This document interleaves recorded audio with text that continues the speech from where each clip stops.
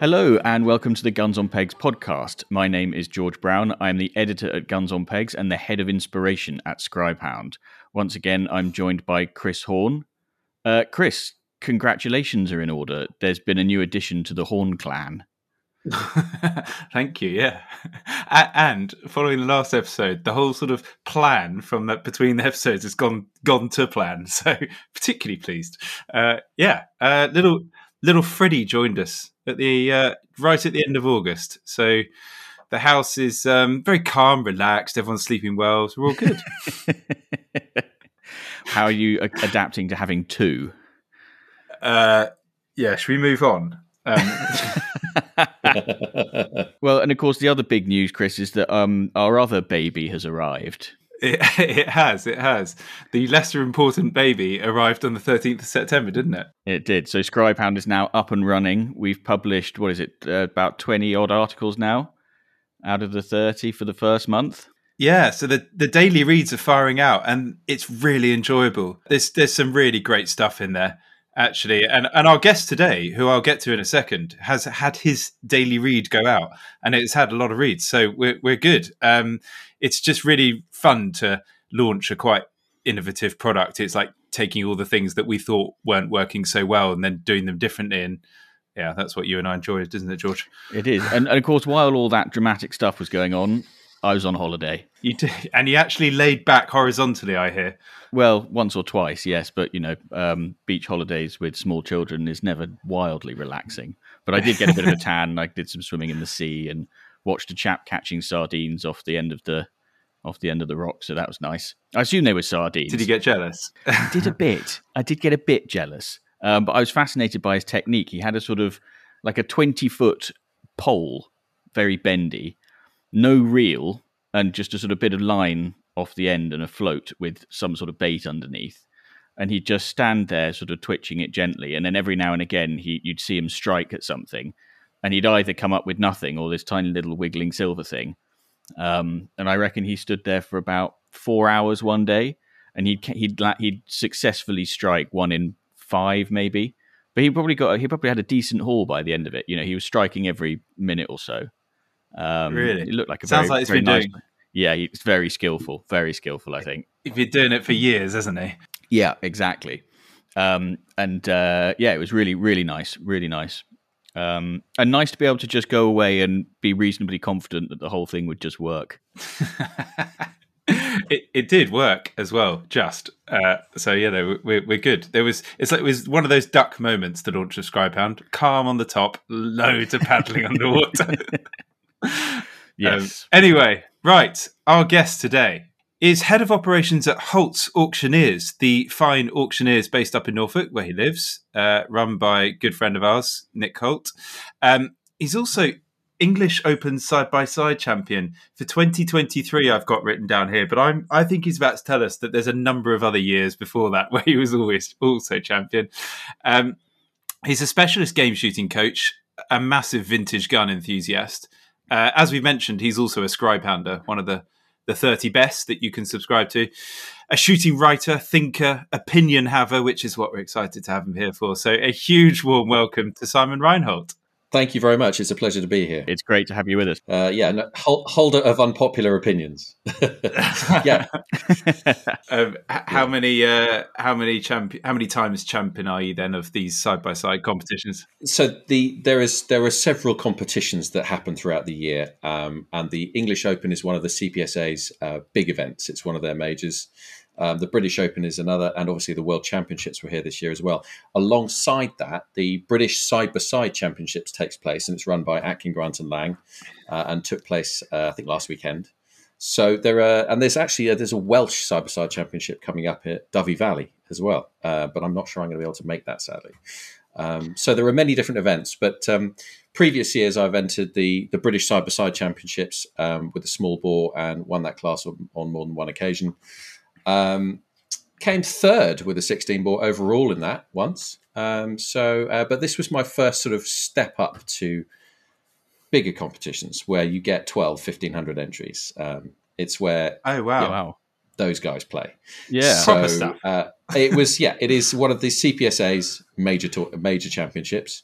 one of their 3 blue ribbon events. And I was lucky enough to have a good day, actually. I felt pretty good the night before. I slept pretty well and no neck pain that day. So no excuses. Let's go. Let's do it. And it was at Eriswell Lodge, which isn't too far away from me. So tootled down there on the Wednesday.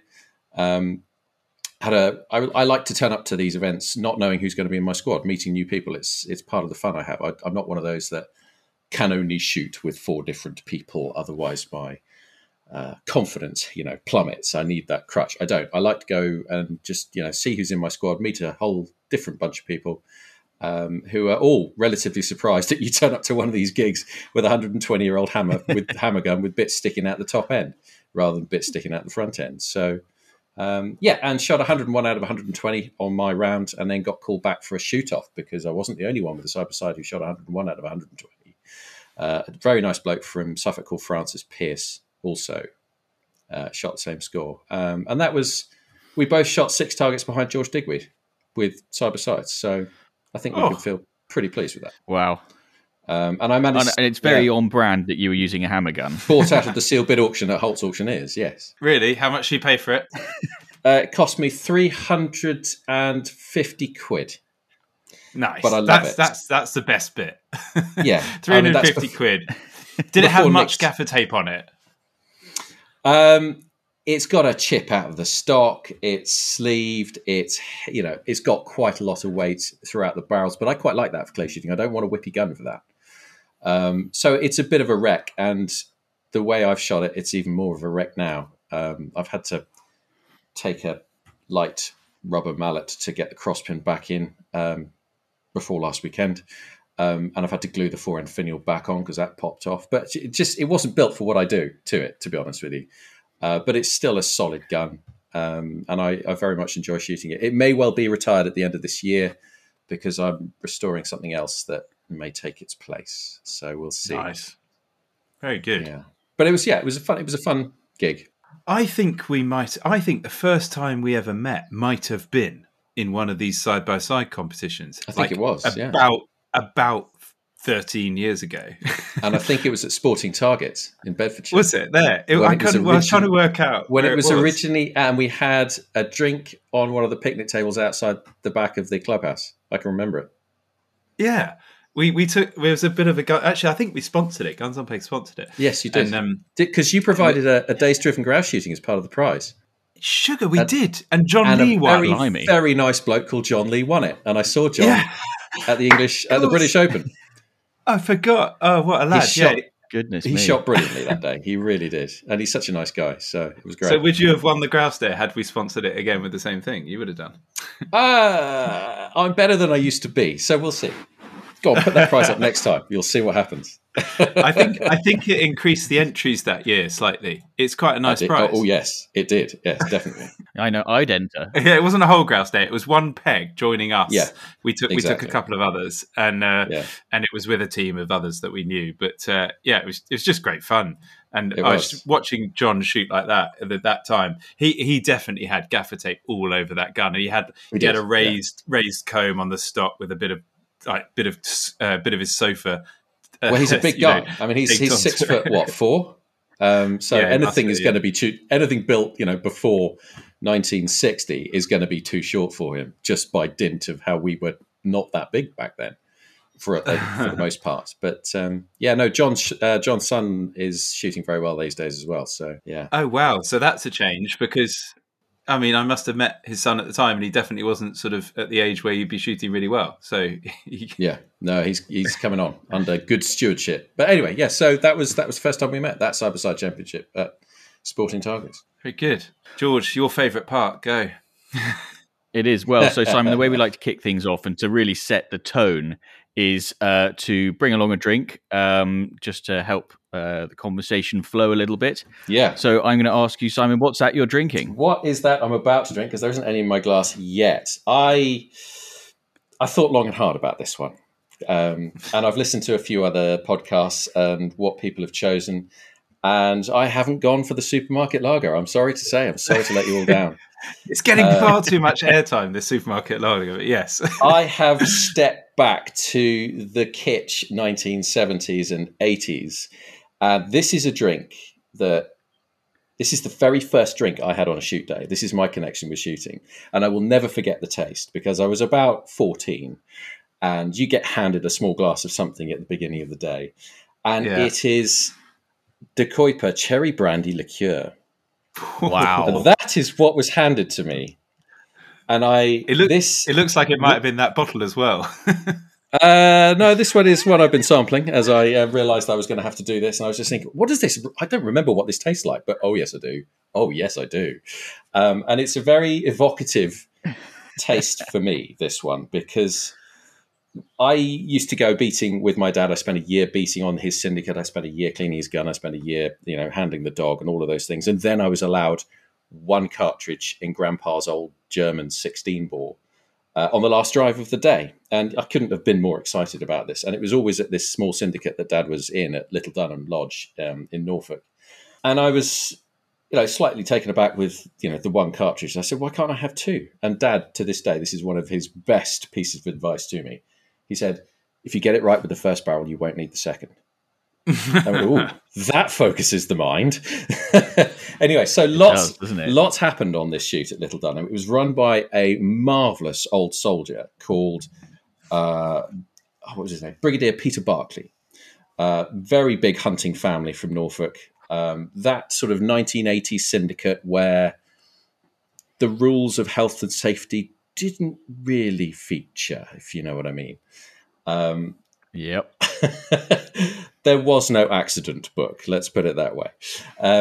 Anyway, Brigadier Barclay was very keen for this young lad, scrawny little 14-year-old that I was, to shoot his first pheasant. And eventually I managed to just, clobber a hen pheasant in the arse as it fluttered down behind me. And, he was very excited for me.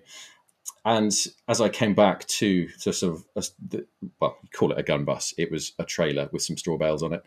He decided that the tradition of blooding this young man should take place. So he got hold of this hen pheasant and he put the head up to my face. And I remember I shot this thing in the arse. There was no blood on its head whatsoever. And he pulled this thing down each of my cheek. And the beak dug in. And the only blood on my face was my own. And I thought, well, this is a fairly extraordinary initiation to this game, but I'll roll with it because you slap on the fixed grin and just get through the moment. But he was a lovely old boy and a very brave soldier. There were stories of him in the war having, I think he lost his trousers as a grenade went off and carried on fighting in his pants. To go on and win an MC. I mean, that might have been apocryphal, I don't know, but he was a wonderful old boy. Used to drive around in a Series 2A Land Rover with a horse rifle holster on the outside of it, hanging on the wing mirror, where his 1905 Woodward sidelock would sit, getting gloriously spattered in mud, just in case he'd drive to the next drive and see a squirrel out the window. He could whip out the gun and shoot it. It was that kind of gig. It was great fun, absolutely brilliant fun. As you turned up, you were handed a glass of something sticky. Yeah. And this is it. This is what I was given. I feel like any shoot where it's run by a brigadier is going to be a memorable sort of a shoot, isn't it? Yeah, he was no ordinary brigadier. The rules of normality didn't quite apply. It was one of those sporting soldiers and countrymen and farmers who spent his whole time hunting, shooting, and fishing. And just in the 80s, those rules didn't apply. It was great fun. I mean, you could get away with so much that you can't do now. I could drive the Land Rover at the age of 14 and everybody would have a heart attack these days. It would be that sort of gig. So, here's to Peter Barclay. Lovely. Good man. Very good drink. I like it. George, what have you got? Well, so I mentioned that I've been away on holiday, and of course it is traditional when you go abroad to bring back some of the local tipple. From duty free. Well, no, this isn't from duty free. So it's not whiskey. Now, Malaga isn't particularly well known as a drinks producing area, but they do produce something called, hang on. It's called Malaga Virgen, or Malaga Virgin, which is it's basically sherry. It's basically a Pedro Jimenez sherry, and it's very nice. It sort of tastes a bit like, do you remember getting little boxes of sun-kissed raisins when you were a kid? It sort of tastes exactly like those did, but with a bit of a kick. And it's very nice stuff. I'm not going to drink an awful lot of it because I imagine if you have too much, it give you a hell of a headache. But I might foist some on 1 or 2 people on shoot days this year. I feel like my drink is going to give me that in a minute. I haven't even had a sip yet. Well, go on then, tell us. So a few episodes back, and I can't remember how it happened, but a few episodes back, somehow gin and debonnaire got mentioned in the early part when referencing the Queen in some way. It was the Queen Mother's favourite drink, I think, wasn't it? It was the Queen Mother's, not the Queen, wasn't it? Yeah. Because I was Googling it to check this, and everyone just mentions the Queen, and maybe the Queen followed suit. It may have been her, I don't know. Yeah. But anyway, I was standing at the game fair, and a member of the Most Noble Order of the Garters called Henry Young. That wasn't his name when he got read out in the pod. But anyway, he came up to me and he said, following that conversation about gin and debonnaire, here's a bottle of debonnaire. And I was like, do I say thank you? Or do I say something else? So I have poured myself gin and debonnaire, which is apparently 1 part gin, 2 parts debonnaire, a little bit of lemon, a slice of lemon on the side. And apparently the Queen Mother used to have this before lunch every day, which is very civilized. And I'm not a massive martini fan. I don't know if you can call this a martini, but I suppose it is. So I've never had a sip of this, and I'm going to have one now. You look a bit scared. Oh my God, that's amazing. Is it? I honestly thought I was about to throw up. How is that so good? Honestly. Oh, I'm going to have to go away and try this now. So when I poured it, I was like, this is firewater. Debonnaire is like 15% or something, and straight gin, right? You cannot taste the gin. It's all super smooth. Wowzers. Wow. Is it chilled? It's not stirred over ice like a proper martini. It probably should be. Mine isn't. Oh, fair enough. So Dubonnet sales are going through the roof then? That shocked me. I've never had a sip of that until that point. Do you know what? A couple of blocks of ice in there would be perfect. I'll be off my rocker in a minute. But thank you to Henry for giving me that actually now. I appreciate that. Top tip. There's a distinctly 80s vibe to our drinks today, just completely by chance. I like it. It's so true. Cherry brandy, sherry and a gin and debonnaire. It was a happy time, the 80s. It was a happier time. Who says shooting doesn't move with the times? Right, I will pause Cyndi Lauper on the other screen and we will crack on to the next one. Yes. Chris, there was something before we move on to the listener correspondence there. I think there was something that you wanted to bring up. I just thought, the last episode we did with a fellow mutual friend of ours, Johnny Carter, Simon. I don't know if you've had a chance to listen to it. Oh, you have? Okay, yeah. Well, great. I'm going to need your input in a second. I've had a lot of correspondence off the back of this. We have. I've had a lot of personal messages as well. And I just thought it was worth touching back to a couple of the key points that came out in the discussion at the end about the price of shooting. And the price of shooting is giving everyone a lot of angst. It's painful in a number of different ways. And a few people might have misunderstood a couple of the points or might just be particularly angry about it, like we are too, price getting out of control. I just wanted to summarize a couple of those key points, make sure we're all on the same page about this, because I don't want people to be misunderstood about it, but also to be really clear about where we stand on this and some of the things that are going to be affecting us going forward. I think the first thing to point out is a few messages from a couple of keepers getting really concerned about, our opinions on the future of shooting and where we're going to take it. And I just wanted to highlight George and I and you, Simon. We're all employed in the shooting world. We are essentially gamekeepers when it comes to this as well. We're all on the same side. I think what we were highlighting is some of our plans for what we think is really important to the future of shooting and to maintain it for our children, not just for the next 5 years. Yeah. We talked a lot about the price going up and the impacts that can have. And quite rightly, people have pointed out, well, if the price goes up, obviously that's going to cause issues on the shoot. To keep it going, they've got to do what they can to keep the price down. And some people were saying, well, that involves cutting a few corners. And that's the point at which I have issue.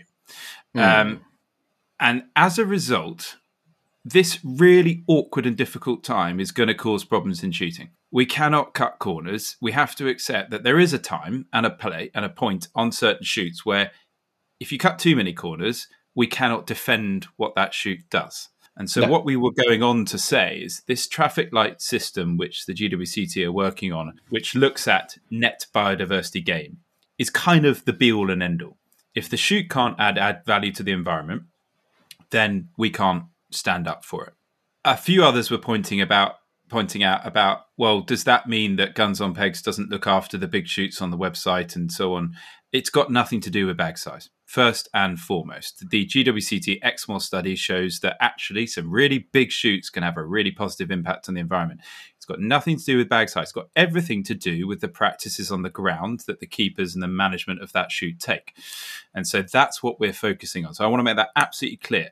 In the long run, where we hope to get to is that shoots that detract from the environment, we won't have on the website. That's where we hope to get to. Now, we don't know who they are. No one really knows. You have to properly do a sort of scientific visit at the moment to establish this. And so we want to get to that point. So I just wanted to make that clear because I don't want anyone being confused about where we stand on this. We're all on the same side of the fence. We are all looking forward to the future of shooting. And that's what we think is the best path to take. Yeah, I mean, it's not about big shoots or small shoots. It's about good shoots and bad shoots. I think that's the... I think it comes down to the fact that, we should be able to be proud of what we do. And if you can't be proud of what you do when you're asked or in public or in front of somebody who doesn't understand the sport and explain why you're proud of what you do, then you've got some questions to ask yourself, to be honest.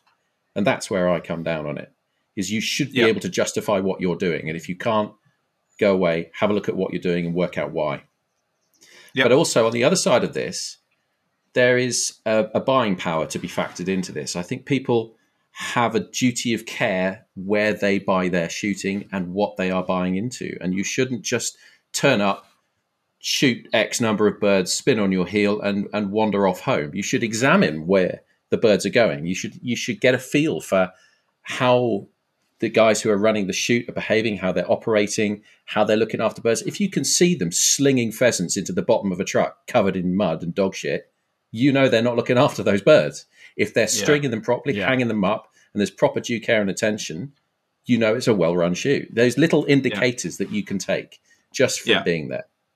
And in lots of other forms of life, price is highly linked to quality. The thing with shooting is it's not always the same, because some places they're able to offer a lower price because of a bunch of factors on that shoot that allow them to do that. And I saw a message from someone this week going, I've been offered a day here at £40. I've already got one booked in at this chap here for £50. And this guy's offering it for 60. I can't understand why on earth this is getting ridiculous. And I'm thinking, it's just a basic question. There's absolutely zero context to that question. The chap at 60 might actually, it just be worth every penny of it. And it comes back to the point we were making about value. And it's really hard to tell on the face of it. But just looking at it on the price is like an awful way of looking at it. It is, no, it's not the way to buy. You should go on the overall feel of where you are shooting, because there's so much more to it than here's my cash, give me some dead or pheasants over me or partridges over me and 2 dead ones at the end of it. And hopefully they are offering and guns are taking game at the end of the day, because that's a big thing for me, to be honest with you. If you're not learning how to cook, if you're not learning how to prepare these birds for the table that you're given at the end of the day, then you've really got to examine why you're doing it as well, because it's a whole part of what we do. Absolutely. It's the main reason, really. Like, if you look far enough back, at any rate, and if we lose sight of that, then we're in big trouble. Exactly. Good. All right. Well, I think we're done on that. George, should we miss anything? No. Here endeth the lesson. But please keep the correspondence coming, because on that there was a lot of people who, not sort of podcast reading out correspondence, but we love hearing the feedback because it's really important. Well, speaking of correspondence, Simon, what we like to do is we like to ask our listeners to send in their shooting quandaries and queries for a section called Whose Bird Is It Anyway? And this episode's Whose Bird Is It Anyway question comes from somebody who emailed pod@gunsonpegs, who I have decided to call Havelock, who has written... Right, sorry. That's a change from your usual Greek references. Exactly. Well, we'll get to it at the end, but honestly, dropping in a Havelock. Okay, carry on. Right, Havelock writes, Gentlemen, I wonder if you and your multitude of listeners can help me with something of a quandary. Our little DIY shoot is a happy band of idiots who do our best to share the workload and keep our birds in tip-top condition. We've run the days pretty much the same way for many years, and as the season drew to a close last year, there were some grumblings and mutterings in the rank that the drives were a little lacking in the bird department and the bags were a little low. This is always disappointing to hear, especially having survived the problems of COVID and avian flu from the previous years. Having fallen asleep at a previous AGM and being woken with the good news that I was now club secretary, it fell to me this year to try to improve our fortunes. As with all small club shoots, funds are limited and manpower is erratic at best, so we had the man from Basque come and walk the shoot and give us some ideas for changes, which we've implemented for the coming season. At the same time, we also ran an anonymous survey with the guns to try and divine what they really wanted. I'm now faced with two dilemmas and would appreciate your thoughts. God. Dilemma 1. How long should I expect the shoot captain and the beaters to stick to the new regime as we iron out the inevitable early wrinkles before reverting to type? Dilemma 2. The survey results showed strongly that the guns wanted A, more birds, B, bigger bags, C, fewer work days, D, fewer feeding duties. However, the shoot returns showed that the guns achieved 303 birds for 1,609 shots, or 5.3 shots per bird. How do I break it to the guns that A and B might require them to do some practice at the playground, and for C and D, where might I find some self-rearing birds? Many thanks in advance for your thoughts. So you've got a bunch of guns who want to have their cake and eat it. Correct. Wow. I'm assuming with these more birds, bigger bags, less work days, less feeding duties, that they also want to pay the same price. Yeah, exactly. Yeah. Wow. This is a proper dilemma. I mean, does it have an answer? It's got to be time for some tough love, surely, and a little bit of, gentlemen, this is the way it is, okay? And if really at 5-1 on an average game shoot, you really want to be improving a little bit. I mean, that's not great. That really isn't great.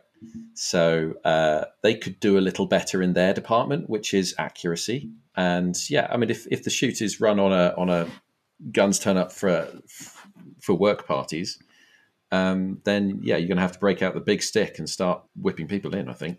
Although, of course, what they could do is offer. I've come across this, maybe even through a dilemma or something like that, where there is a sort of fine for missing a work party. So you have the same number of work parties, but a hefty fine for those who don't turn up. Yeah, absolutely. And then the proceeds of said fine go towards either, I don't know, paying a part-time keeper or buying him more birds. But I think the part-time keeper is a preferable choice. The first thing I would say to him, and I really hope he hasn't, is declared the results of this survey. Because what he could do is manipulate what the guns said to suit his favour and argument, and just lie and basically say, so you'll be pleased to hear that all of you thought that this was a fantastic idea, and then declare his own idea. And then basically everyone will be looking at him going like, gosh, everyone else thought differently to me. Yeah. And then well, no, I would change that to say all bar one of you thought this was a fantastic idea. That's what I meant. But he's thinking, oh Christ, everyone's against me. I'm the only one who thought this is a bad idea. And all of them will be thinking it. And no one will pipe up because of that exact thing, because they think they're on their own. And so in regard to his dilemma 1 question, where he said, how long do I stick to this? Well, that gives you free reign to stick to it for as long as you like, because everyone's on board. So that's what I think he should do. Yeah, he could fudge it. Yeah. I mean, I would like to commend them for getting the Basque man out. I think that was a very good first step. Yes, absolutely. And I also like the idea of, the man from Basque, like the man from Del Monte. I like to imagine that he turned up in a embroidered shuffle as opposed to a white linen suit. Yes.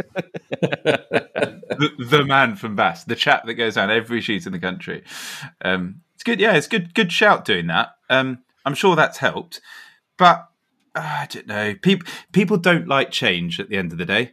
By and large, people don't like change. So you've got to pitch it as something else. Never say the word change. We are improving the shoot this year. We are doing some drives in a better way than we were before, rather than just changing them.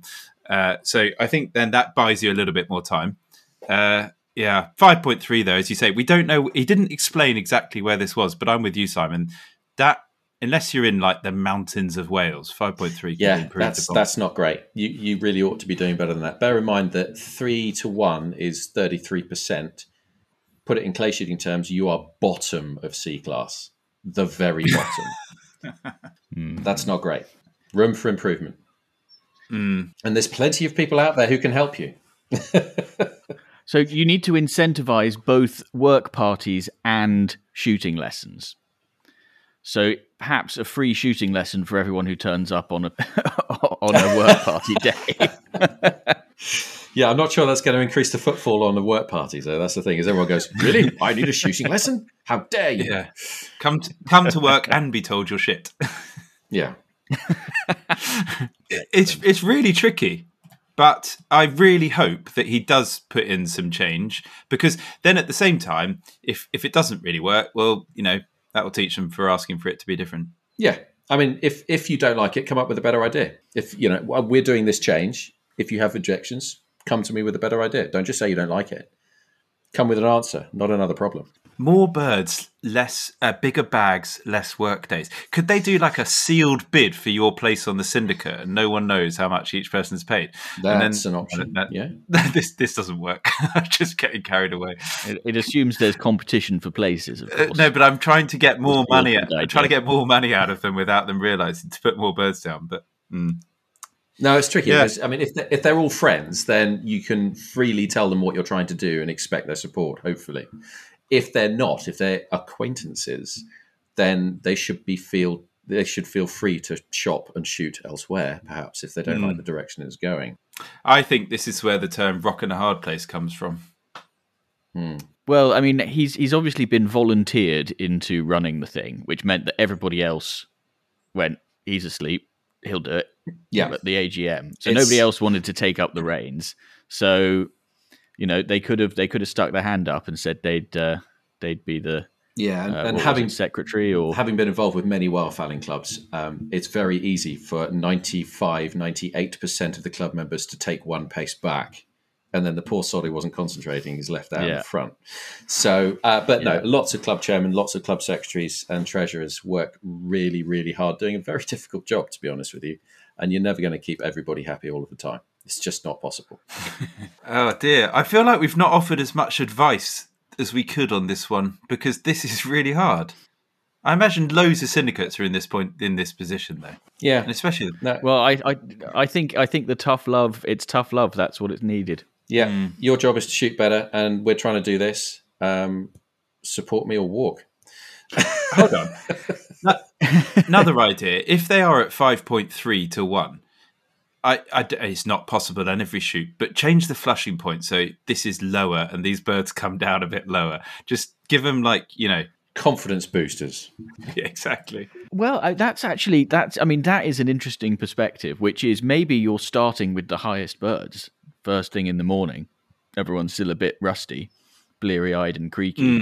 You could change the order of the drives and give them a bit of a warm up. And you're on something here, because loads of syndicates do it their way, and they've done it that way since '68, and they'll never change the order of the drives. Whereas what commercial shooting has taught us is you need a really good drive just before lunch, and you need a nice drive at the end of the day. That's how commercial shoots work.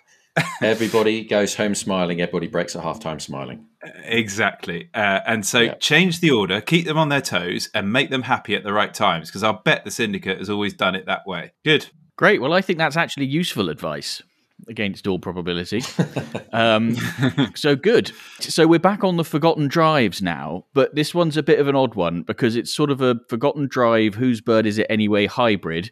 So I've decided to call it whose shoot is it anyway. And it comes from somebody I've decided to call Romulus, you'll be pleased to hear. It says, I grew up in Kent where we had a small family and friends shoot on our farm, putting a few birds down along with several wild birds.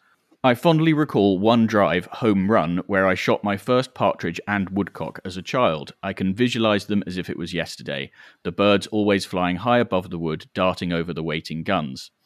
As a father now, I've always wanted my son to experience this drive and hopefully down his first live quarry. However, since I moved away to North Yorkshire and my father retired from shooting, the shoot has ceased. My elder brother, who now runs the family farm, does not shoot or have a great interest in shooting. I've tried to persuade him to continue the shoot, as we enjoyed in my younger years, offering to cover the costs and even arrange the whole thing. He's adamant that there will be no shooting apart from pest control, with no real explanation as to why not. What more can I do to persuade him to allow myself to set up the shoot again, to allow my son to experience what I have such fond memories of and recall numerous stories to him? I think Romulus is Harry, Prince of Wales, and his married Meghan Markle. He's been told absolutely under no uncertain terms you're having the shoot back, and he won't give any reason as to why. That's the only thing I can suggest here. Interesting. That's tricky. I mean, that's family politics, yeah, and that's not great. It's strange, isn't it, that there's one brother who obviously loves it, and one brother who, if anything, it seems like he actively dislikes it. Well, clearly the shooting brother must have poached many a bird off younger brother in his early teens, and this is now, chickens coming home to roost. No, that's unfortunate. I mean, how do you persuade the non-shooting brother that this might be a good thing, unless you appeal to his avuncular instinct? Try and let the nephew, go through have the same opportunities, play the family card. I don't know. This can be simply summarised as, how did you get someone excited about shooting that isn't? And there's got to be loads of things you can do, but it feels to me like there's more at play here, and he needs to ask a lot more questions. Yeah, it does, because if you don't know why your brother is not allowing you to shoot, then how are any of the rest of us going to be, able to help? Because you're going to know him better than anyone. Yeah, I mean, the only thing I could say is, brother's a farmer. You could appeal to his wallet. That's not one pay option. him some rent for the sporting rights. Yeah, monetize it perhaps. Feels a bit vulgar. Yeah, but I mean, his options are to essentially try and offer him something to lease the shoot off him. That sounds like the last resort. It feels like, I mean, the fact that he's adamant with no real explanation is of great concern. However, if you found out all of your sort of shared mates that shoot, and you took him on a decent away day, as he's a brother, and you had a really great fun time with all your mates, and you did a sort of what we've talked about on a pod before last, or whenever, when you do the massive back to back over a Sunday with the Sunday off, you do that, and then you basically come back from that, and I challenge anyone who has an inkling in shooting to go to that sort of thing with a group of mates and come back and go, nah, it's not for me. I think he might go for it. That's a great plan. You'll need a neutral party who they both know very well and get on with very well to play the linchpin. Yeah. Because he's got to get there on that away day. And that guy that organises it at the request of Romulus, who sort of goes, by the way, here's some money for me and my brother, corrals all the other mates into it, organises a good away trip. That'd be fun anyway. Yeah. If he comes back from that and then goes, look, I just don't want the shoot at home, then you got to say, look, mate, what's wrong? Yeah, you might want to get sister-in-law, if sister-in-law exists, involved as well, so she's having a great time and can lean on him in the future. Very good plan. Yes, if there is a sister-in-law, all other halves need to be there, because then the truth will come out over dinner. Or there'll be the most almighty row. Exactly. and there'll be 6 guns on the day the next day, and all his mates will have a whale of a time. Exactly. Good. Well, that was quite straightforward, surprisingly. So, Chris, do we have an unpopular opinion for this episode? Yeah, just before we go on, because I'm going to lose track. Havelock and Romulus? Oh, yeah, okay. So, Havelock, he is our correspondent was an unwilling leader. Oh. And Havelock Vetinari is the ruler of a city on the Discworld who doesn't really want to be leader, but does so because he thinks if anybody else did it, it would be absolutely dreadful. So that's that one. And Romulus lost to his brother as ruler of Rome. Remus, correct. Mm. So this isn't really what's in your glass, is it? This is what's on your bookshelf. This is what we're playing now. Well, a little bit. It's George's opportunity to puff his chest out. There we go. So this isn't really an unpopular opinion, but I do suppose it will be unpopular with some. It comes from Casanova. On the 19th of August this year, I was very fortunate to marry my lovely wife, Anna. We didn't get married until 1500 hours, so I decided to use my morning wisely by walking up some grouse on a nearby moor in North Yorkshire. Lovely. It was a beautiful day. The fresh air and blooming purple heather created a calming paradise which put my pre-wedding nerves at ease. I arrived on the moor early with my best man, the keeper and the shoot owner, who were very keen for me to shoot at least a brace of grouse on the morning of my big day. I was very pleased to bag a brace and a half in quick succession. Having achieved my objective, I was off the moor by 9:30 with plenty of time to get ready for the service. I've got an issue with this bit. The wedding was magical and not all overshadowed by my achievements, even though it was the topic of many conversations throughout the day. My wife and I enjoyed a romantic dinner of roast grouse before departing for our honeymoon a few days later. Wowzers, he's done brave there. I know this doesn't fit your usual listener correspondence categories, but I'm very keen to spread word of my story, not only for my fast-growing ego, but also to inspire other sportsmen and women to make their wedding days extra special. Maybe this can inspire a whole new trend or even lead to something much better, such as a first pre-wedding Macnab. Wow. I mean, a pre-wedding Macnab would take some doing. I mean, you'd definitely just miss the whole wedding, wouldn't you? you'd be out there. You'd have the grouse and you'd have the stag, and then you'd be like, "Sod the wedding. I'm waiting for the salmon." Exactly. Yeah. No, that's get the priest down to the river. Exactly. Yeah. Who chooses to get married in the middle of the shooting season anyway? I mean, I know August is right at the beginning of the shooting season, but really, if you're in grouse country, you got married in the middle of the shooting season. George, what's wrong with you? I did. I got married. I in fact went shooting the day before I got married. See this. So I'm on this guy's side. This is the way to do it. I was at a wedding of my best man on Saturday, and we shot. Or he kindly took us all shooting on Friday on a partridge shoot in Oxfordshire. And it was amazing. Like the atmosphere the day before the wedding is something else. Like it just, because obviously it's all been quite pressured from his point of view. Everyone's there, everyone's excited. Then you will get this sort of relaxed day before. It's just so cool. Okay, I can see that actually. Yeah. The thing that concerns me about this one is, like, so he's up there first thing, off the moor by 9:30. That all sounds a little bit rushed and a bit less fun than if he'd done it the day before. That's my only observation. Yeah. You got to savor the moment. You got to savor the moment. But I happen to think that about Macnab's as well. That you touched on it, is that you've got to savor the time you spend in pursuit of what you are pursuing, and rushing from one to the next in the hope of a selfie at the end of it. I don't know whether that sits with me, to be honest with you, because that's me holding an unpopular opinion right there, leading off from this unpopular opinion. It shouldn't be the supermarket sweep of field sports. Yeah, you want to be able to take your time. You know, particularly I think with the stag, you don't want to be just sort of right. That's it, and into the Arga cat and gone. Exactly. While somebody else brings it down off the hill. Exactly. You want to be able to take your time over that, don't you? Yeah, because certainly for me, we've wandered off slightly off your unpopular opinion question, but this is also an unpopular opinion. For me, it's the anticipation of the shot and the work done after it and the meal to come are the bits that I savour the most. The shot itself is over so fast, and if you've done everything right, it should be a fairly straightforward exercise if you've got close enough for on a stag. I'm not really in the business of shooting stuff 300 yards away, to be honest with you. I like to get closer. That's why they call it stalking and not sniping. So, yeah, those parts of the pursuit are the longest living and the most enjoyable, in my opinion. And therefore, you'd be rushing it, and that's just not a good idea because you're going to ruin both.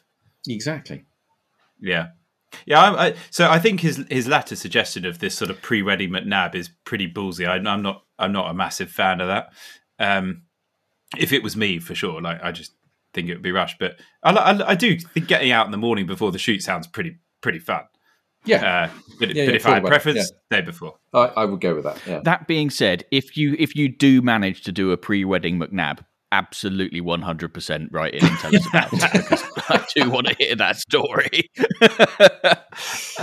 I do want to hear that story. I'm not going to lie. It's a new take on Hunt the Stag before the wedding, isn't it? I love this. So he goes shooting on the morning of his wedding to the lovely Anna. He then has the wedding and then makes Anna eat his roast grouse before departing for their honeymoon. Grouse is not, grouse is it's not everyone likes grouse, especially sort of roast grouse. Acquired. It's acquired. And I know a lot of girls that I've sat at dinner with aren't the massive fans, actually. So I think he's done really well here. Well, you would hope, as he's marrying Anna, that he knows his audience on that one and has not just taken a punt. Or unless he's stamping his authority on day one, he's stamping. Which does not bode well for, future matrimonial happiness. Well, that's what I was wondering. How's it gone since? Yeah, right. So Havelock, Romulus, Casanova, and now you, Simon, are all members of the most noble order of the Garters and will very soon be in receipt of a set of the much coveted Guns on Pegs podcast Shooting Sock Garters. If you too have got a shooting confession, quandary, or query that you'd like us and our guests to help you with, or if you've got an unpopular opinion, or you'd like to tell us about a forgotten drive and you would like a set of Garters, drop us an email to pod@gunsonpegs.com. Now, Chris, we've just got to quickly mention, I think, the Garters shoot day. To the best of my knowledge, it is now fully subscribed. But I think we should say to people that if they are keen, we'll start a bit of a wait list in case of mishaps and people being unable to make it after all. Yeah, that's probably a good idea because that does happen for normal reasons. Not that you just want someone to come and load for you, George, but... Yes, Brimpsfield Park in Gloucestershire on the 20th of October. We've got a podcast Garters shoot day, so you have to have a set of the Garters. There are lots of you out there that do. £500 a gun, 10 pegs, but 20 places. So we're going to be sharing for each other. Bring the price down, have more people involved. Obviously, sharing pegs, so therefore loading for one another. It's on first come, first serve, as we've already said. But as George said, I think it's full. But I expect that we'll have one or two dropouts. And a massive shout out to Ben Hughes, who runs Brimpsfield Parks, been a guest of the pod before, and also Jake Wolf for organising, doing a hell of a job. Really looking forward to it. Not far away now. Yeah, going to be good. I've got some drinks lined up. I've also got a special set of Odd Bulls boxer shorts, which we've been told to buy. Yeah, that was unexpected, but well. What there's going to have to be some sort of group photo, which fills me with dread. Oh God, no, that's not happening. Obviously, Ben had a few health scares earlier in life, and so does collections for Odd Bulls, the charity, on his day's shooting. But that's why the message went around saying, "Go on to Odd Bulls and buy your boxer shorts," which was quite an interesting moment. They got a lot of patterns available. Actually, at the point that I was choosing, I chose not to buy the England rugby set of boxer shorts because I wasn't feeling very confident. If I was buying them now, I'd feel a little bit better. Anyway, looking forward to it. pod@gunsonpegs.com if you'd like to come. Yeah, it's going to be a great day. Right then, Simon, so I wanted to ask you, you obviously have a real passion for gun making and vintage guns. Is that something that you've been, that's sort of been something ever since you started shooting, or is it something that's developed over time? Where does that all come from? It's developed over time. The passion for shooting, I think, was always there. From the very first day I picked up a stick to start thrashing a bramble bush and seeing if there was a pheasant in it when I was about 8, I think. And I started with Grandpa's side-by-side, which was I've still got, because I shot all my firsts with it. But it was nothing of any, it was of vintage, but it was nothing of any great quality. It was made by Bayard in Belgium, and it was a 16-bore non-ejector. And then I started working in the gun trade, first for Bonham's, work experience in their gunroom under Angus Barnes, and then when I was at university, work experience sort of regularly during the holidays for Nick at Holt's. And that really fostered, those two experiences really fostered my passion for it. And I met one or two quite influential people on me during the early formative years, when I was about 16, 17, 18. Working for Bonham's at the time was a guy called David Winks. I don't know if you ever met David. He was a former barrel maker for Holland & Holland and ended up on the board running the company. And Winksy was something of a legend in the London trade. He was a tall man, 6 foot tall, hands like badger hands, who had a rough, gruff East End voice, and it was weeks this and weeks that. And I was measuring up some barrels on a pair of AYAs, number 2s, I think they were, and thinking, oh, these are quite nice guns. And I kind of voiced that opinion standing next to David, who had no idea who he was. I just knew he was consulting for Bonhams at the time. And Winksy just went, nah, boy, nah, you don't want him. Come and have a look at a proper pair of guns. And he opened this double flat case, and inside was a pair of top lever hammer guns by Stephen Grant in lovely condition. We hardly ever see a pair of hammer guns these days. So there were a few more around back then before they all went to the States. And he kind of opened my eyes to the difference between gun making and great gun making. And there is a gulf between the two. And it was from then that I started looking at details and quality of fit and finish, and just the little things in gun making that scream quality that aren't obvious unless you handle guns a lot. And these things have been pointed out by people who've built them. And I was very lucky to meet, people like David, people like Nick, people like Chris Beaumont, who I still work with as well, who pointed these things out and said, Chris handed me a gun yesterday and said, you'll like this. That's all he said. And he knows me well enough. And it was not, it's not outstanding. It's a 16 ball Webley & Scott 701, but really beautifully engraved. Very nice touches. The length of the finial, the inletting on it is perfect. The screw heads are all perfect. The woodwork, the wood to metal fit is perfect. And this is a thing that was built in 1932, I think he said. And it was just really good quality. And it doesn't have to be expensive. It doesn't have to be outstanding. In fact, the things that really float my boat with vintage guns are usually the things that have been untouched for maybe a century or 60 years in a case, but in a dry case, in good storage conditions, so they're not rusted to hell. And you sort of get a feeling for these things. And then, Diggory and I have had conversations about this. And Graham McKinley actually said something to me the other day, which was, he's a dealer up in Scotland. And I shoot most of my game these days with a top lever hammer gun by John Dixon, and one of my favourite makers, that I was given by a friend. And it is in unrestored condition. And I was umming and ahhing about what to do with this. And I talked to JP, who runs Dixon's, and I said, I'd like an extension in the horn butt plate. So it will be something like the original, because it was originally a buffalo horn butt plate. And he went, that's really hard to check up, but I'll do it for you because it's you, Simon.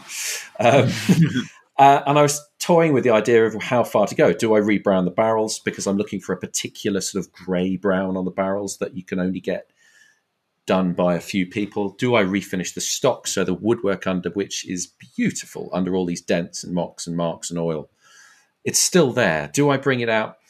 And I was speaking to Graham about it, and I showed him the gun, and he very quietly said, it's only in original condition once.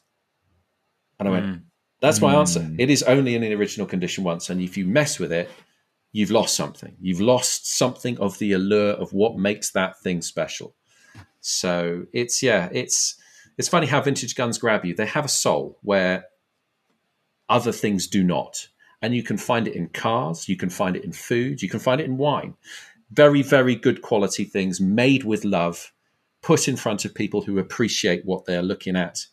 The clients who buy stuff from us, a lot of them understand that you get a piece of walnut, some steel, and a tube, and you weld those two tubes together, you put them on the action, you put the walnut on the back. But if you do it with love and care and attention and 60 years of experience and 5 different people, all of whom have devoted their lives to doing this to the best of their ability, then you come out with something incredibly special. And that is vintage gun making to me. That is the best of gun making. And it's still taking place in certain pockets, but the old guns are the ones that interest me, because they were doing this by gaslight. They weren't using CAD. They weren't using CNC machining. They were filing everything by hand, by smoke lamp to check fit. They were masters of what they did, and their work is still in use today. So what have you got? What haven't you got in your cabinet? No, which way around? Which way around do I ask this question? Oh, geez. So my main game gun is a Dixon hammer gun from 1870. It was the third rebounding lock I think they ever built, and that is the one I will reach for most because it has huge sentimental value to me. And I've also found the portrait hanging in East Lothian. I haven't seen the portrait yet, but I know it exists, and I am gradually getting closer to the person at East Lothian Council who can give me access to stand in front of the portrait of the man it was made for.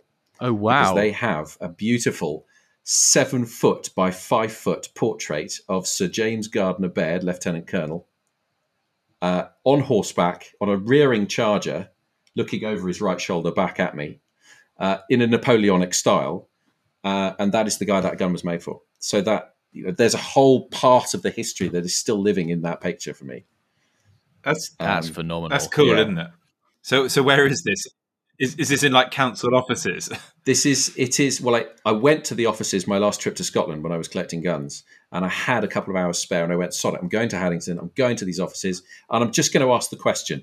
And if you go in with good intentions, you will get good intentions back. And they were all really lovely. And they said, oh, yeah, I think I remember it. It used to be hanging there, but it's not hanging there anymore. The person you want to speak to is X. So I went and saw X. And she went, well, the person you want to speak to is probably Y upstairs. So I went and saw Y upstairs. And she went, well, you probably want to speak to my boss, who's not actually in. She only works here 2 days a week, but she's back in on Friday. And then for reasons that I won't go into, I could not make the Friday meeting. So next time I'm going to drop her, who's the curator. She is a curator of all of the council's artwork, and she knows where it is. And I'm going to arrange a meeting to stand in front of the picture. With the gun? Amazing. Yeah, maybe with the gun. I don't know if she'll let me, but Yeah. I just want to see. I just want to see that picture in the flesh because he sat for that portrait, and I have his gun. So, and it is some picture actually. I don't know if I can. Am I going to? Yeah, I might wreck things. I have a copy of it on my phone, but I will show you another time. But yeah, so that is one of my main guns. I've still got Grandpa's 16 bore. I have recently acquired a Theophilus Murcott mousetrap, which is the very first hammerless, commercially successful hammerless shotgun. It was designed by Theophilus Murcott in London in the late 1860s. And it's an underlever, and it's a lever cocker. So as you push the lever forward, the hammers are cocked back and the barrels fall away. It's a non-ejector. That's cool. It is a stunning looking action in a very weird shape, but it handles beautifully. It's got new barrels on it by William Ford, he was an exceptional barrel maker. William Ford, he built barrels for some of the best in London, and specialised in building barrels, but also made very, very fine guns himself. So this is a Murcott mousetrap with new barrels by William Ford, with a nice bit of choke in them, and it's a lovely gun to shoot. Really lovely gun to shoot. How often does a gun come in or on the radar of Holt's through sort of one of your valuation days or something, where the owner has absolutely no idea that it's actually worth a lot more than he thinks? Well, it's not. Again, it comes back to worth and value. Yeah. Because only someone like you would know some of those things. Or there's obviously a lot of collectors out there who do, but... Yeah, no, there are very few people who can't Google the information these days and find out what their gun is worth. The really interesting bits are the provenance, who it was owned by. Yeah. If you have information to that, because you can then get into the story. But you don't know the engraver and the barrel maker a lot of these guns. Like so with my gun, 1895 Henry Atkin, there's no way I know who did various parts of that gun, and that might make it a bigger deal than another one potentially. It depends on the maker. Some Purdy's had initials stamped on the barrels. Boss muzzleloaders had initials stamped on the barrels, and those initials are in the records as to who made that gun. Yeah, sure. I know if you go to Purdy with a serial number, they'll give you the whole bloody backstory. It's exactly, amazing. And you can find out who was the stocker on that. Occasionally, we had a pair of guns turn up last year with on the front of the comb, on the nose of the comb, at the that ridge that goes down. For those that don't know, into the pistol hand, the pistol grip. There was a little nubbin on both of the guns, a little flared sort of, almost like an oblong at the front of the comb, right on the nose. And that is a clear sign that it was stocked by one stocker called Ebenezer Hands. What a name. And he always marked his work that way. And he was one of the great stockers of his day, and he was allowed to mark his guns that way. So little things like that. And Josh picked them up. Josh Prover, who works at Holt's and one of the valuers, he had them come into evaluation day and he went, Ebenezer hands. And the client went, what? He went, those were stocked by a guy called Ebenezer Hands. And it's that level of knowledge that's really, it's quite fun to be able to say that to somebody when you see something that stands out like that. But yeah, no, it's not always obvious. Some of these gun makers were anonymous. A lot of the actions, a lot of the services were outworkers being commissioned to do it by gun maker, and the gun maker putting their names on the guns. A lot of these guns were Birmingham trade guns retailed by others.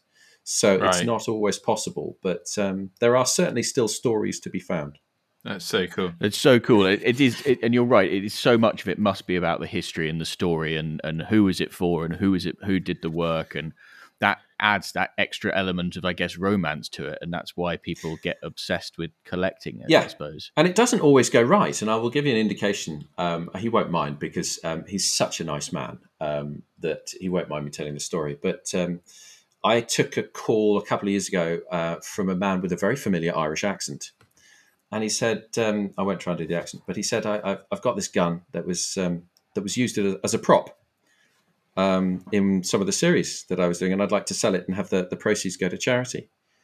And I said, am I talking to Dara O'Malley, who played Sergeant Sharp in the Sharp series? And he went, you've got that spot on. I said, I'm a big fan. But unfortunately, the gun he sent over was not of the right period. It was a percussion gun, not a flintlock. So it didn't sit right. And it was very tricky to explain that, somewhere along the line, this prop that had been stored for him for 20 years or whatever it is since the series ended, somehow had got swapped over and he had been delivered the wrong gun. Oh, no. Oh, my goodness. So it wasn't, unfortunately, what he was hoping for, which is a real shame. But he was such a lovely guy. He took it in great spirits.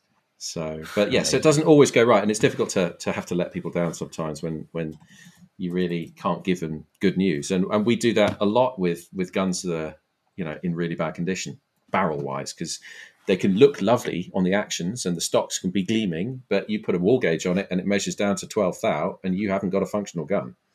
Or it's out of proof and the client goes, well, what do I do? And we say, well, we have to reproof it, but it's at your own risk, sadly. And sometimes they blow up or they bulge or they become, rendered inoperable. They don't often blow up, to be honest with you, but, proof is there for a reason. So, it's not always giving great news about, in an Antiques Roadshow fashion, of how valuable your piece is, because that's not the case sometimes. And as an enthusiast, is it sort of painful on a daily basis working where you do, where things come through and you just desperately want everything, or have you kind of gone beyond that now? Enthusiasm is different to the lust for collection. It's totally different. I mean, all of us, we don't work here for the money. We work here because we enjoy it. We really enjoy the stuff that comes in. You never know what's going to turn up. And the craftsmanship you are able to see on a daily basis is, we'll see everything from Chinese war guns from the 1600s right up to modern day military stuff. And I'm not into the black plastic things here and there, to be honest with you. And we all have our certain periods that we're enthusiastic about.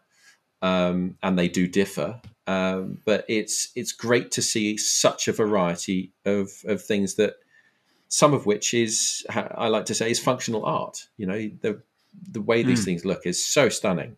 And the fact that they're still going, they were designed to last one generation. They've lasted 3, and they're still going strong, a lot of them. Not all of them, but a lot of them. And that's testament to how well made they are. So it's not painful. No, it's never. It's painful giving people, unfortunate news, but it's never. You're always waiting for the one case you open where all that history and paperwork for the original owner is still in it, and the gun is gorgeous and sleepy and still got all the dust and the oil and the congealed bits here and there, and it's never been messed with. It's not been polished for sale. Don't ever polish a gun for sale thinking it's going to get more money. That never happens. It goes the other way. So it's just lovely to see the old ones in their original condition. Lovely. So I feel like I could talk about vintage gun, although I'm not, as I've said before, not really a gun nut. I'm just interested in that whole collecting and the intricacies of it all and the skill. But I feel like we should probably talk about one or two other things. And one of the things I wanted to ask you about, and we kind of touched upon it earlier on when we were talking about the 5-to-1 ratio. I remember an article that you wrote, and I can't remember where I read it, on the golden ratio. Yeah. Now, I think you were specifically talking about pigeon shooting. But maybe, can you just summarize that article in a couple of sentences, first of all, and then I'm going to ask my question. Okay, so there is a mathematical theory called the golden ratio, which is based on the Fibonacci sequence. So the Fibonacci sequence is 1 + 1 = 2, 2, and you add the number you get to the number before.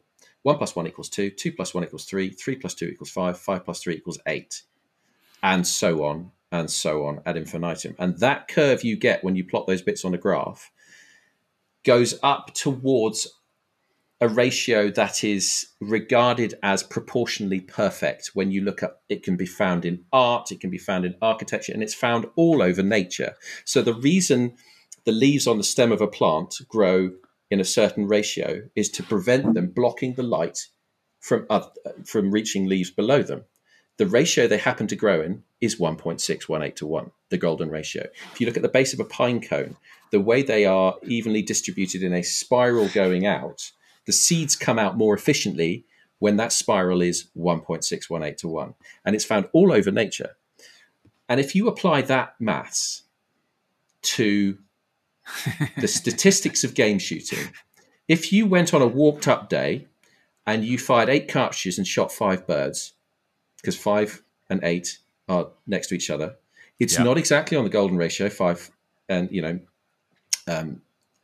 8 shots for 5 birds, but it's on that graph and it goes up towards that ratio. And you take it further and further and further, you get some really interesting numbers that apply to really good game shooting. And if you're shooting at 1.618 to 1, the point of it is that you are shooting to a very, very high standard, but you're still missing some because you're still testing your ability. So you're not hitting everything. It's not 1-to-1. That's not what we do. We're not doing clay shooting, where we do want to get 1-to-1, even though it's very rarely done on 100 Sporting. It is game shooting. So you want to be pushing the envelope of how difficult it is, and you want to test yourself. You don't want to just shoot easy stuff all the time, but you want to shoot really, really well at the same time. And 1.618 to 1, when I've shot well in a pigeon hide, is bang on. It's 62% effectively. 62 out of 100 is weirdly where I always end up on clays in clay competitions. And clay competition is totally different. Yeah, that's because I don't care, Simon, and I enjoy that. I know. But it's an enjoyable level to shoot at because you don't hit them all, you don't miss them all, and it just keeps you interested. And I think there's something in that. Well, and it ties into another very interesting, and I think this was a conversation that you were having on a podcast with our previous guest, Johnny Carter, about flow state. And the idea there is that you perform at your best when you're sort of not really thinking about things. You're in that kind of zone, I suppose. And the key to getting into that zone is for something to be just hard enough to keep you interested, but not so hard that you get pissed off, but not so easy that it's not interesting. Yeah, Mihaly Csikszentmihalyi, who came up with the concept of a flow state, he had 7, I think, key points. I can't remember them all, but of identifying what a flow state looks like. First of all, the challenge has to be difficult. Secondly, the feedback has to be immediate. You have to know whether you are being successful or not. And there are a whole load of other things as well to add up to when you are doing something to the best of your ability and you feel like you're almost having an out-of-body experience. You're not even in control of those actions. It's happening without you directly controlling your muscular movements because it's all fluid. And it's very, very difficult to get into. The Japanese have once in a blue moon, doesn't it? It does. It really does. The Japanese have a way of looking at it as well. In Japanese archery, it's the mind of no mind. So you're doing something without any conscious control, but you're doing it to a very, very high level. It's subconscious control, not conscious control. It's it doesn't happen in competition clay shooting. It's difficult because competition clay shooting is a very specific mindset and set of functional controls that you put in place to get the end result you want, which is as close to 100 out of 100 as you can possibly get. Whereas game shooting is not about 100 out of 100. And there is more room to relax, and there is more room to allow yourself to get into that state of subconscious control of your actions and the fluid swing, successful shot, and you're hyper aware of all of the colors and sounds and smells and tastes, but you're only watching it. You're not controlling any of it. And that's how it feels. It's very, very peculiar, and it doesn't happen very often, sadly. And it's supposed to be very, very good for one's mental health to get into that flow state as well, isn't it? It's supposed to be something that we should all be seeking. It's almost meditative, and snowboarders feel it when they're sweeping down a mountainside. They get into that kind of state. Rock climbers feel it when they're challenging themselves to get up a rock face. You can get it at whack-a-mole at the church faith. I'm sure you can. You can do it. I also wrote an article about how you can do it you can find this on my website, how you can do it in your kitchen. And the article is called Shoot Like You're Making Tea, because you don't consciously control any of the actions you do when you're making tea. You just do it. You just go to the fridge. You know exactly how many steps it is from your kettle to your fridge. You know exactly how much pressure you need to apply to that door handle. You know exactly how many revolutions of that cap of milk to take the milk cap off. You know exactly how to get your spoonful of sugar from the sugar bowl over to your cup and get it in without any of those grains falling. But if you try to consciously control that movement, sugar would be pissing everywhere because your muscles would tense. Absolutely tense. Try it. Try and move a full spoon of sugar, actively controlling that movement. You will drop some sugar. Move it without any conscious thought. You won't. So shoot like you're making tea. And you can practice getting yourself into that subconscious fluidity movement by doing things. You just have to get the enjoyment out of the process of doing it, not the result you're looking for. That's the point. But it's all sports psychology and Zen meditation and the stuff that I go a bit nerdy over. Yeah, well, exactly. And I can't see how all of this links to this new initiative that I saw on a video the other day with you and Johnny, rally clays. So this is your rally idea. Clays. Yes, and it is. And there's nothing Zen and flow about this, I don't think. Yes. Or maybe there is. No, you're wrong. There is. If you can control your nerves, control the adrenaline and the cortisol and the lactic acid that's building up in you. If you can relax, you will shoot that competition well. If you tense up and start thinking about beating the other guy, you're going to lose. So it's very, very much to do with Zen and flow. So go on. What is rally clays? So rally clays is an idea that's been kicking around my head for several years, in that the most exciting shooting that we do is probably simulated game shooting. Or if you shoot a flush, like you come along to Holt's Auctioneers and you shoot the flush that we do for our charity event day that Nick puts on, I grew up doing small flushes at Chatsworth Country Fair, where I worked as a steward in my teens and still do now, and my kids are now coming through it as well. And we used to have a Red Sox shoot, that's what we called ourselves, on the Saturday nights, and we'd have teams of 4 shooting a flush, and it would be very fluid, very fun, fast pace, and the high score wins. That is the kind of shooting I really enjoy when it comes to clay shooting. And I was like, how can we get, why is clay shooting not watchable, for one? Why is there so little prize money? 2, why is there no sponsorship in it? And why is it actually not that fun for people? And I kind of went back to the first principles. All right, first things to do, if you want to fix those things, you have to make it watchable. How do you do that?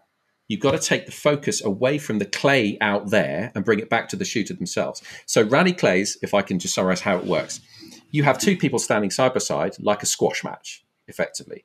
The scoring is, if you miss the clay, you lose the point. The first to 3 or 5 points, depending on where you are in the competition, wins the match. You have 7 traps out in front of you, like a sport trap layout. And what chap on the right, say, has won the toss, he calls pull. And he has full use of gun, 2 shots at that target. If he breaks it with the first shot, trap 2 is fired for his opponent. And he has full use of gun. He breaks it with, let's say he breaks it with the second shot. he's given the other bloke time to reload that barrel and take trap 3, which is coming for shooter 1 early, and he can then put pressure on the other guy because it goes trap 1 for shooter A, trap 2 for shooter B, trap 3 for shooter A, and back and forward and back and forward and back and forward up to 7. Then 7 is thrown twice to vary you're not shooting the same place all the way down as well. And then you go back down to 1 and back up and back down and back up and back down until somebody misses a clay or fumbles their cartridge or doesn't reload in time or can't shoot it on the drop because they missed with their first barrel. And if they miss, they lose the point. And it's very interesting watching. We've now done 2 competitions and a proof of concept event to start with. And we varied and we tweaked it. But it's very interesting watching what pressure does to people. That's the best bit about this, isn't it? It's key for me. When we did the first competition, it was only an 8-man competition. And we had 2 pools of 4. Everybody shot against each other in the pool. Top 2 went through to a knockout stage. Yeah. Josh Brown, who's the manager at Barbary Shooting School, and is an outstanding shot, one of the best of his generation, got his ass handed to him in the first match because it was so alien to. Well, he didn't. That's not fair. It was a very, very close match, but he still lost. But his very first match, he lost, and he couldn't quite work out why. And he turned around and he said, "This is the wrong gun to use for this. Completely wrong." And you could see it. He went away and he thought about it, and he thought about how to apply pressure and how to load fast and how to shoot this more effectively than his opponent, because his competitive spirit is like nothing I've seen. And he came back stronger and better. And after losing those matches in the pool stage, I think he may have lost only 1. He has never lost a match since. He's been in both competitions and he's won both competitions because he's worked out how to shoot this. Everybody else is thinking they're getting better as they work. And there are people trying to build sporrans that hold cartridges to load fast. But it's interesting just making it more exciting, more visual, putting it head to head, making a scoring system that everybody can understand. It's not clay shooting where you shoot 120 targets over 15 stands and then go back to the clubhouse 4 hours later to find out who won. It's immediate feedback. It's you lost the point, let's get on to the next point. This is now match point. You lost the match. Get out. That's much, much more my type of shooting. It's great fun to do. And I knew I had them. Yeah, after the first match of our first event, the first pool match we put on, nobody had really seen it. I'd explained the rules, but not very clearly to them. And they suddenly got it after the first 3 points. And I turned around and I looked at them all and they were fizzing with excitement. Absolutely fizzing with excitement. They could not wait to shoot it. And I thought, I've got them. Completely got them. And then I really like this because I think the problem with clay shooting for me, and this might be just me, clearly it sounds like there's a few others, and the same with golf. When you're posting a score, you're not necessarily posting a score against the person you're playing with. So when you're shooting, you're probably not competing with the person that's shooting after you or just shot before you. No. They might be of totally different standard. And the same with golf. You might be in a foursome and then there's actually, you're with, someone who's just they're nowhere near you. Whereas the thing about this is you are competing with that person at that exact point. So it's the instant feedback thing, and that's what you don't get in clay shooting. You don't get the feedback until you're sitting with a cup of tea in the clubhouse, which is boring. And that's why I like this idea. So you're absolutely right in that golf and competition clay shooting, as it stands, your only opponent is your inner self. Yes, which is your horrible. challenge is the course. Yeah. But you are only competing against yourself. And if you manage to conquer those demons, you will shoot to the best of your ability. And if you are the best on the day, you win. Whereas some people are very good at that. And it's fascinating to do psychologically. It's absolutely brilliant to do. I really enjoy it, but it's fundamentally boring to watch. Yeah, because you don't know if they've done that good a job or not. No, you just think, it looks like a good job. Yeah, and there's no demonstrative emotion coming out of people because a lot of them are bottling that up because they don't want to lose the mental control. Exactly. It's why the Ryder Cup in golf is the best form of golf. It's the best form of golf going. Yeah. It's actually the one that loads of non-golf watchers watch. And by the way, it's at the end of the month. It comes out straight after this pod. I cannot wait. Been watching. Yeah, I have been watching and waiting for it. You're absolutely right. And it is because it is a different scoring system and it's head-to-head. And you can see where the jeopardy lies. You can see what that putt means. And it's very interesting to watch. You mentioned the Ryder Cup. Ian Poulter comes alive in a Ryder Cup. Yeah, exactly.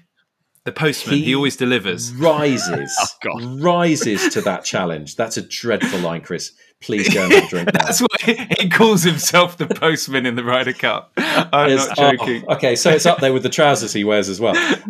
He's got the arrogance to deliver the result. That's the problem. Sod it. The way that man plays in the Ryder Cup, I will forgive him anything, quite frankly. Exactly, yeah. He is match play tasked. I mean, he's just so good at it. Because he thrives on that atmosphere. He thrives on that competition. He thrives on the cut and thrust, and he doesn't give a damn who he upsets in the process. He's going to bloody well win. And that's great to watch. That's good telly. That really is. We don't have that in clay shooting. We should. And if we had it in clay shooting, we would get a watching audience, perhaps. And with that comes other things. So I'm quite passionate about this. And it is something that I've wanted to do for some time. Everybody who has shot it so far has gone, this is amazing. This is so much fun. I didn't realize clay shooting could be this much fun. And a lot of it's the intensity, isn't it? It's the fast octane nature and Refer to it as the Ryder Cup for golf when you intro it, because I think loads of people straight on with that. That brings out something else. The Ryder Cup for shooting. Yeah, that's what I meant. It could be a Ryder. It could be a Ryder Cup. That could be where it develops into an English versus American, team game. Wow. And you could have singles and doubles. Doubles is fiendishly complicated.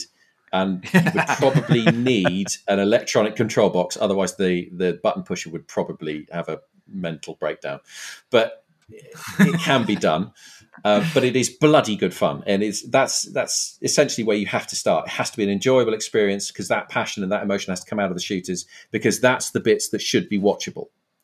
Yeah. And it is fascinating to watch people. And we're working out camera angles. We're working out all kinds of things, Johnny and I. So we are tweaking it, perfecting it, and polishing it in public. Because you can't do this on a piece of paper. You can't.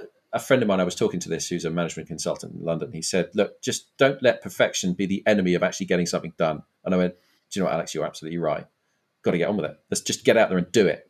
And if we fail in public, so what? We'll come back. We'll do it again. We'll change some stuff." And we did. And we had suggestions from the competitors. It was Charlie Folder's idea to shoot 7 target twice and then the 1 target twice to mix up the targets you're shooting. I was like, yeah, that's great. Fantastic. But we wouldn't have learnt it without Charlie going, how about you try this? Yeah. It's so cool. And it makes me think we have quite frequently to the podcast, we have people emailing in saying, yes, your game days are all very well and good for the Garter owners and so on. But have you ever thought about doing a charity clay event?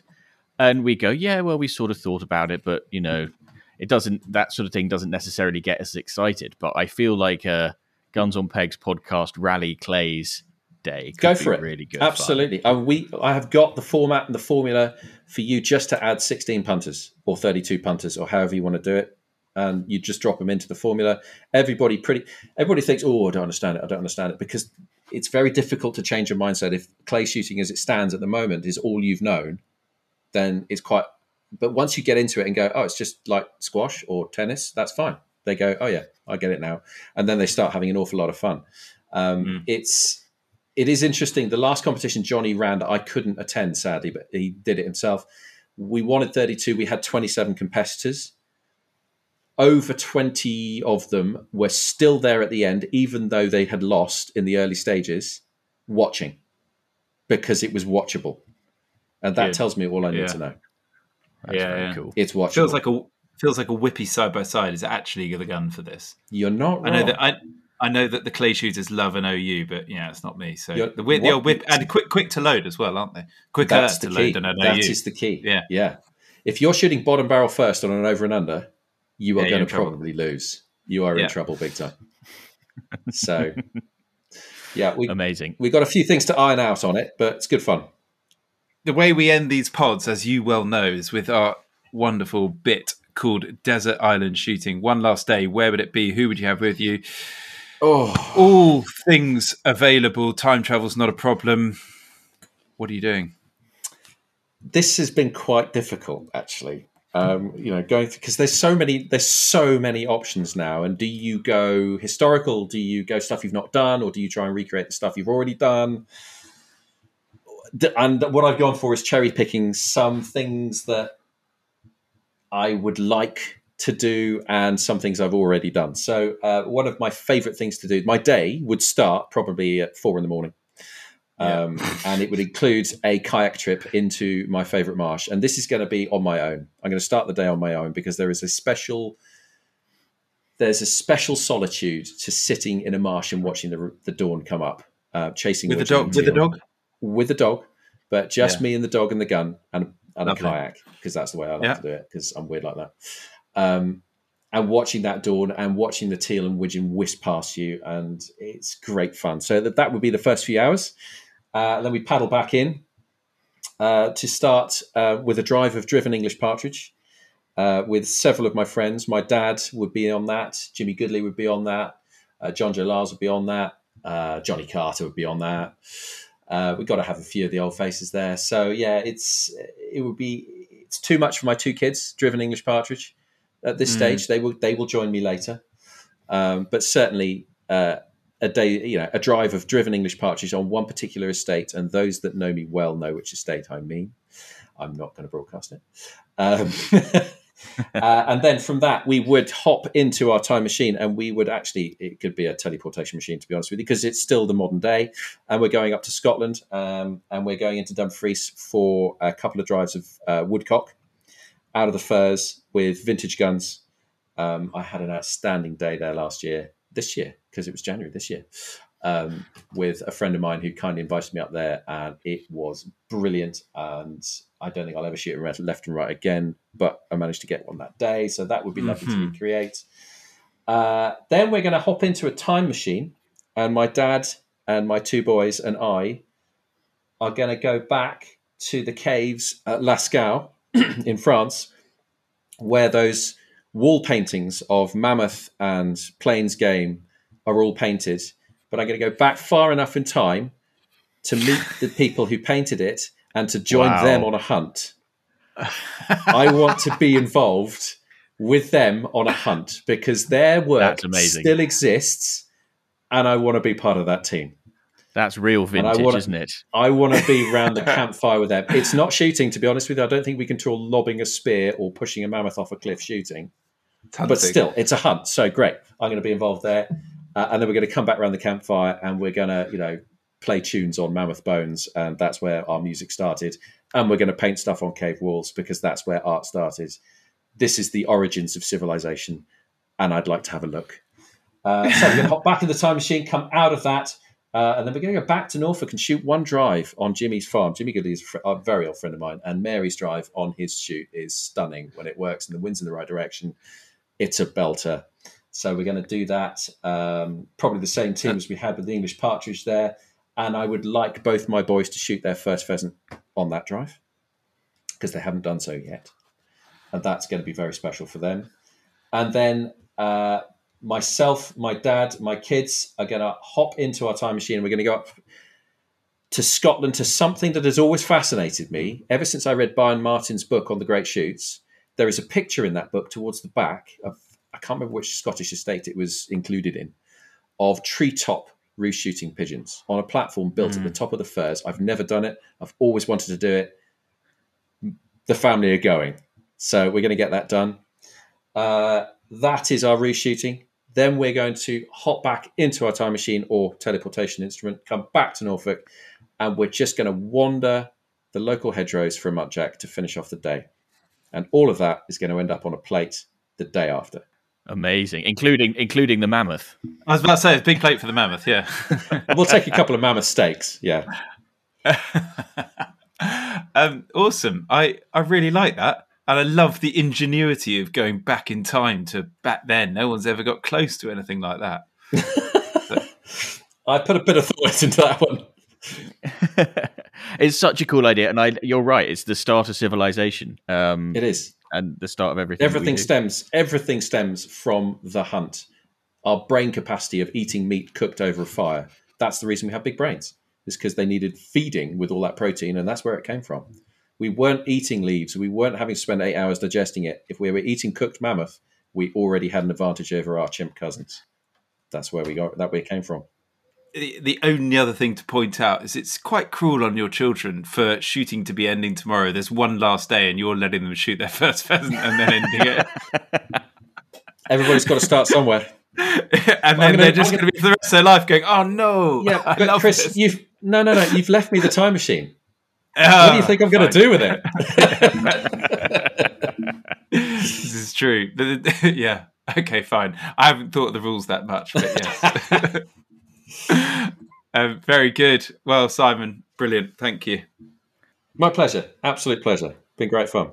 It's been really good fun. Thank you ever so much for joining us. Yeah, thank you. No worries. As per usual, there is one final reminder that you can get your hands on a pair of the very exclusive, highly coveted Guns on Pegs podcast shooting stock garters by sending us your shooting dilemmas for us to resolve, or by sending us your unpopular opinions or sharing a forgotten drive with us. Just drop us an email to pod@gunsonpegs.com, and if we read it out in the next episode or any future episodes, we will send you some garters. We will be back in a couple of weeks' time with another episode, but until then, thanks very much for listening, and goodbye.